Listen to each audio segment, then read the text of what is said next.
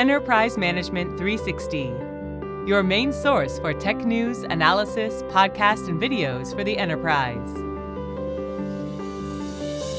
Hello and welcome to the EM360 podcast with our Ask the Expert series, a weekly conversation with people who are impacting the enterprise tech landscape.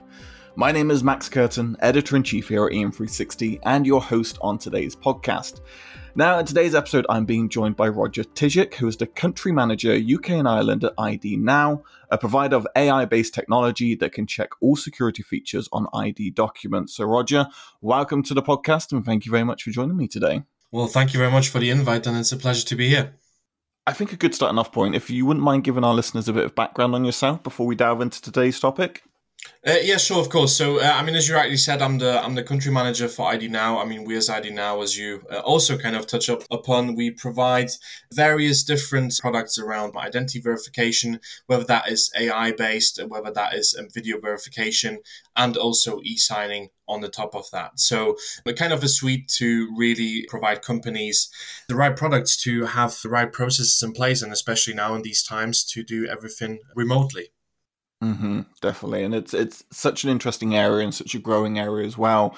And one thing that we're going to be speaking about today is because ID Now is currently in talks with the UK government about creating immunity passports for people who have recovered from COVID-19. So an interesting area to delve into and kind of uncharted territory. I've got to admit, this isn't my forte of knowledge, so I'm excited to kind of learn from yourself and find out.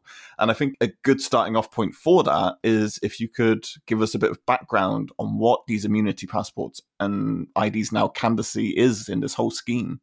So essentially, there isn't, let's say, a very clear definition yet as to what immunity passports will be like. But essentially, the idea is that obviously we want life to go on again and to kind of be back in our normality and kind of travel for business as we were doing previously.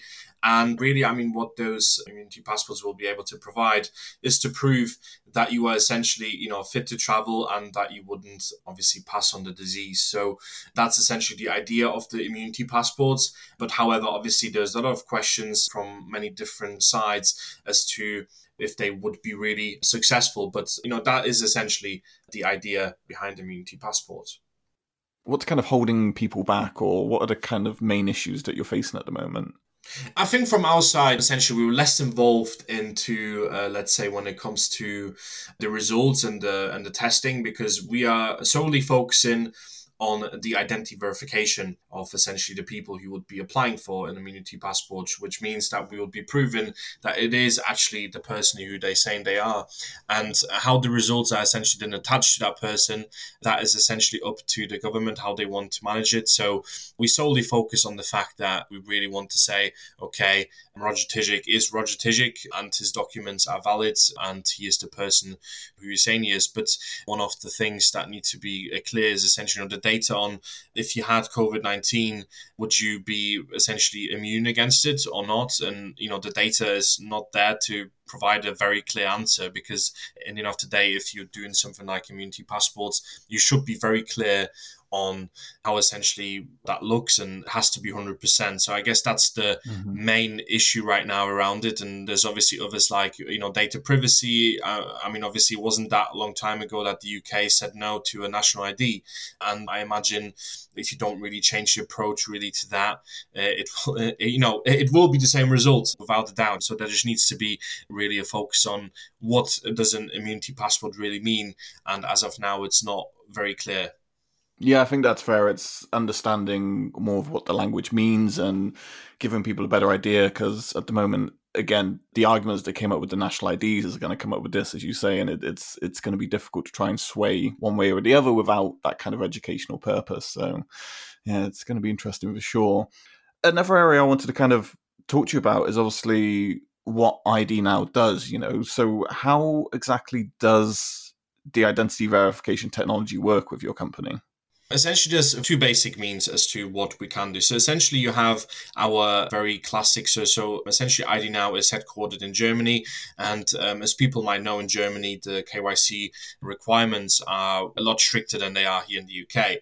So in Germany, you would have to do a video verification. which means essentially it's a face-to-face call with a real person that is provided by ourselves, and also the software behind it is also provided by ourselves. So essentially within those steps we'll be able to prove that it is really the person. So that is one of the essentially methods that we can use. And also on the second side, we also use what we call an auto-ident, which is a automated verification procedure, which uses essentially AI and also machine learning to determine if an ID is essentially valid, if the person are who they're saying they are, and to really kind of deeply look into holograms and kinograms, etc., to make sure that the ID, the driving license or the passport is really a real ID, because obviously there's also a lot of fraudsters out there, and we are essentially preventing and fighting those fraudsters for other companies. It's an exciting space in terms of the technology and where it's kind of heading in the future and what's going to be coming out of it. Have you noticed many challenges? Like, what has been the main kind of drawbacks for a lot of people and for a lot of organizations implementing?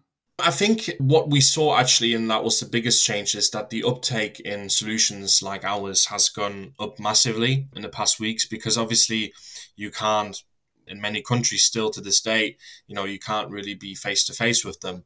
So, today, a lot of companies just focused on identifying people just by looking at an ID and just looking at the person saying, oh, yes, okay, you are the person who you are. But, not many people are actually trained to spot an example fraud on IDs and on documents themselves. So essentially companies just use the, very kind of old tactic of, glancing over an ID and kind of looking at the person to determine who they're saying they are. And essentially, obviously now it's not that much possible. So everyone will be digitalizing that process, whether that is in HR, whether that is in the actual business that they have, whether that's financial services and mobility, in gambling or betting.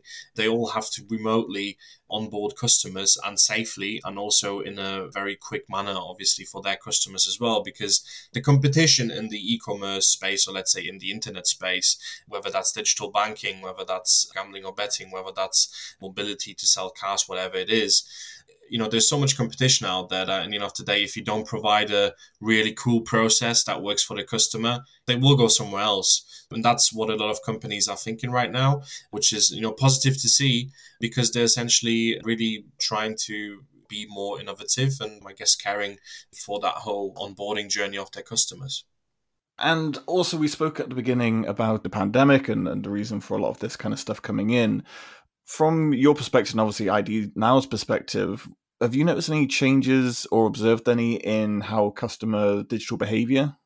Oh, yes, we have. And we also released a report about it as well. So essentially, we saw a huge demand in crypto exchanges. So a lot of people essentially are trading for crypto at the time. And we also saw a vast increase of using loan products, which, today wasn't a massive surprise, because, people essentially worried about having enough money, because no one knew what the extent of this was going to be or is going to be. I mean, we still don't know it. But, that was the two main things. But also we saw a shift in kind of when people really were opening accounts or essentially doing the verifications. And actually it kind of switched to Monday and Tuesday rather than being towards the weekend. So the uptake really was between Monday, Tuesday, between 4 and 7 p.m. So that was the crunch time for everyone to really apply for products or buy anything, which essentially, again, is not a huge surprise, because everyone started working from home and obviously had a little bit more time because they didn't have the massive commute maybe that they had in the past. It's amazing to kind of see that shift, isn't it, of people's attitudes and how quickly people can adapt. I'm surprised to hear about the crypto uptake as well. That's quite an interesting development.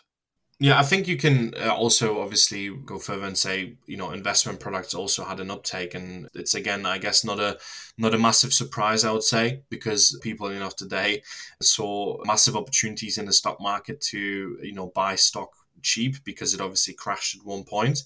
And obviously also investment products are, so easy to obviously, get. I mean, obviously, naming one would be, trading 212, as I kind of seem to get the same ad on YouTube every time I watch a video. Same. So, it's so easy now to just maybe charge your account with, £20 and just buy a fraction of a share, and that obviously wasn't possible if we think back to the last financial crash, and it was really kind of a little bit more clunky, and, you had to buy full shares. But obviously, I guess also people are now trying to maybe make the money work for them, as you say. So, in Enough Today, everyone kind of had more time to read into things, and it's quite interesting to see actually how the behavior of us as humans is essentially changing. I mean, who would have thought that probably, I guess, 50% out of my friend circle owned actually shares in some companies. It's crazy to think, but that's how quickly the world moves, and obviously you just got to make the best out of it. Adapt and change and just work with whatever's going at the time. So it makes sense. And to kind of add on to that as well, I don't think it's a stretch to say that this is probably the most digitally accelerated the world has become at once. It's become very fast, very sudden. Yeah. So would I be right in presuming that ID Now has experienced, an increased demand as a result? And if that is the case, what sectors are you kind of seeing this?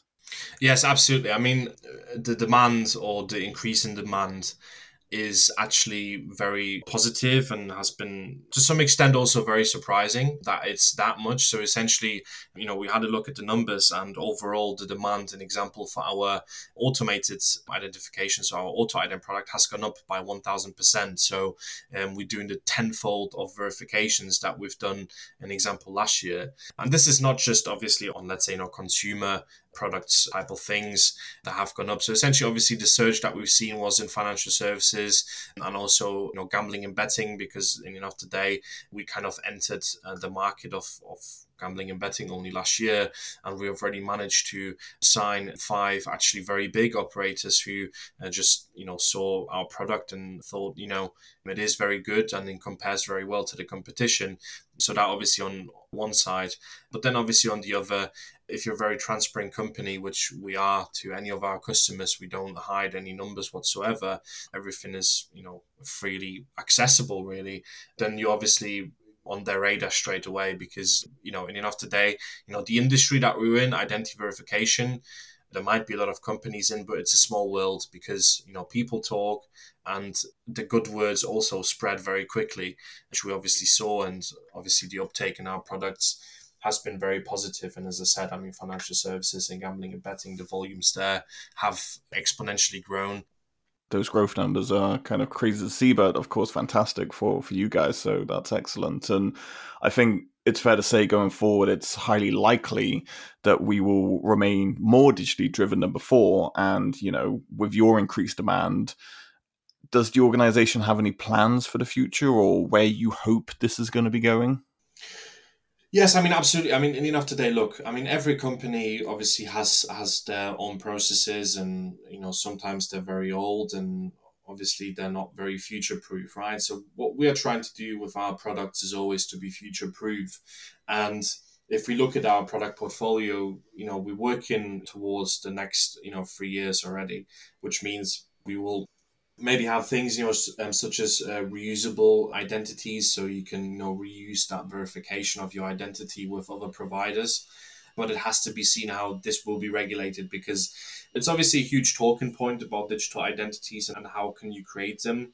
But in my opinion, this should be then regulated and also led by the governments themselves, because if you give it to a private company, it will be very impartial, and many will be left out. So Enough Today, you cannot just from one day to another erase a whole industry because one company has got the whole, let's say, benefit of it. So that's to stay impartial. But obviously for the future, the things that we're focusing on is really to drive our AI-based products even further, and in Enough Today, to make it as cost efficient and as quick as possible, really. So again, driving the hybrid approach that we have for now is also very important, because in Enough Today, you can have the best software, but fraudsters always seem to find a way after a time past something. And essentially the hybrid approach that we have, that it is obviously mainly machine but then also partly human, makes a totally different experience for the company, because in the past we have caught a lot of fraudsters and we have reported them. So in Enough Today, that's our main role, is really to keep the bad guys out, but also be very friendly to the good guys and to onboard them as quick as possible. So, these are really our aims, to be as accessible, as safe, as secure as possible, really. Which I think are solid goals and something a lot of companies should be and hopefully are striving for. So it's an exciting space, as I've said throughout, and it's exciting to see where it kind of grows. And I think it is an industry that will just grow and grow as more people are looking for easier options for verification. So very exciting space. And Roger, I wish you guys all the best and thank you for coming on today's podcast and talking to me. No, thanks very much. I really appreciate it. And obviously all the best as well to you guys. Thank you very much. And thank you everyone who took the time to listen to this. We appreciate you joining us. If you want to learn more information on what we've talked about today, make sure you head on over to idnow.io. We'll be back next week with another episode in our Ask the Expert series. Until then, make sure you go follow the conversation on our socials at EM360 on Twitter and LinkedIn. And of course, for more great daily content, head on over to em360tech.com.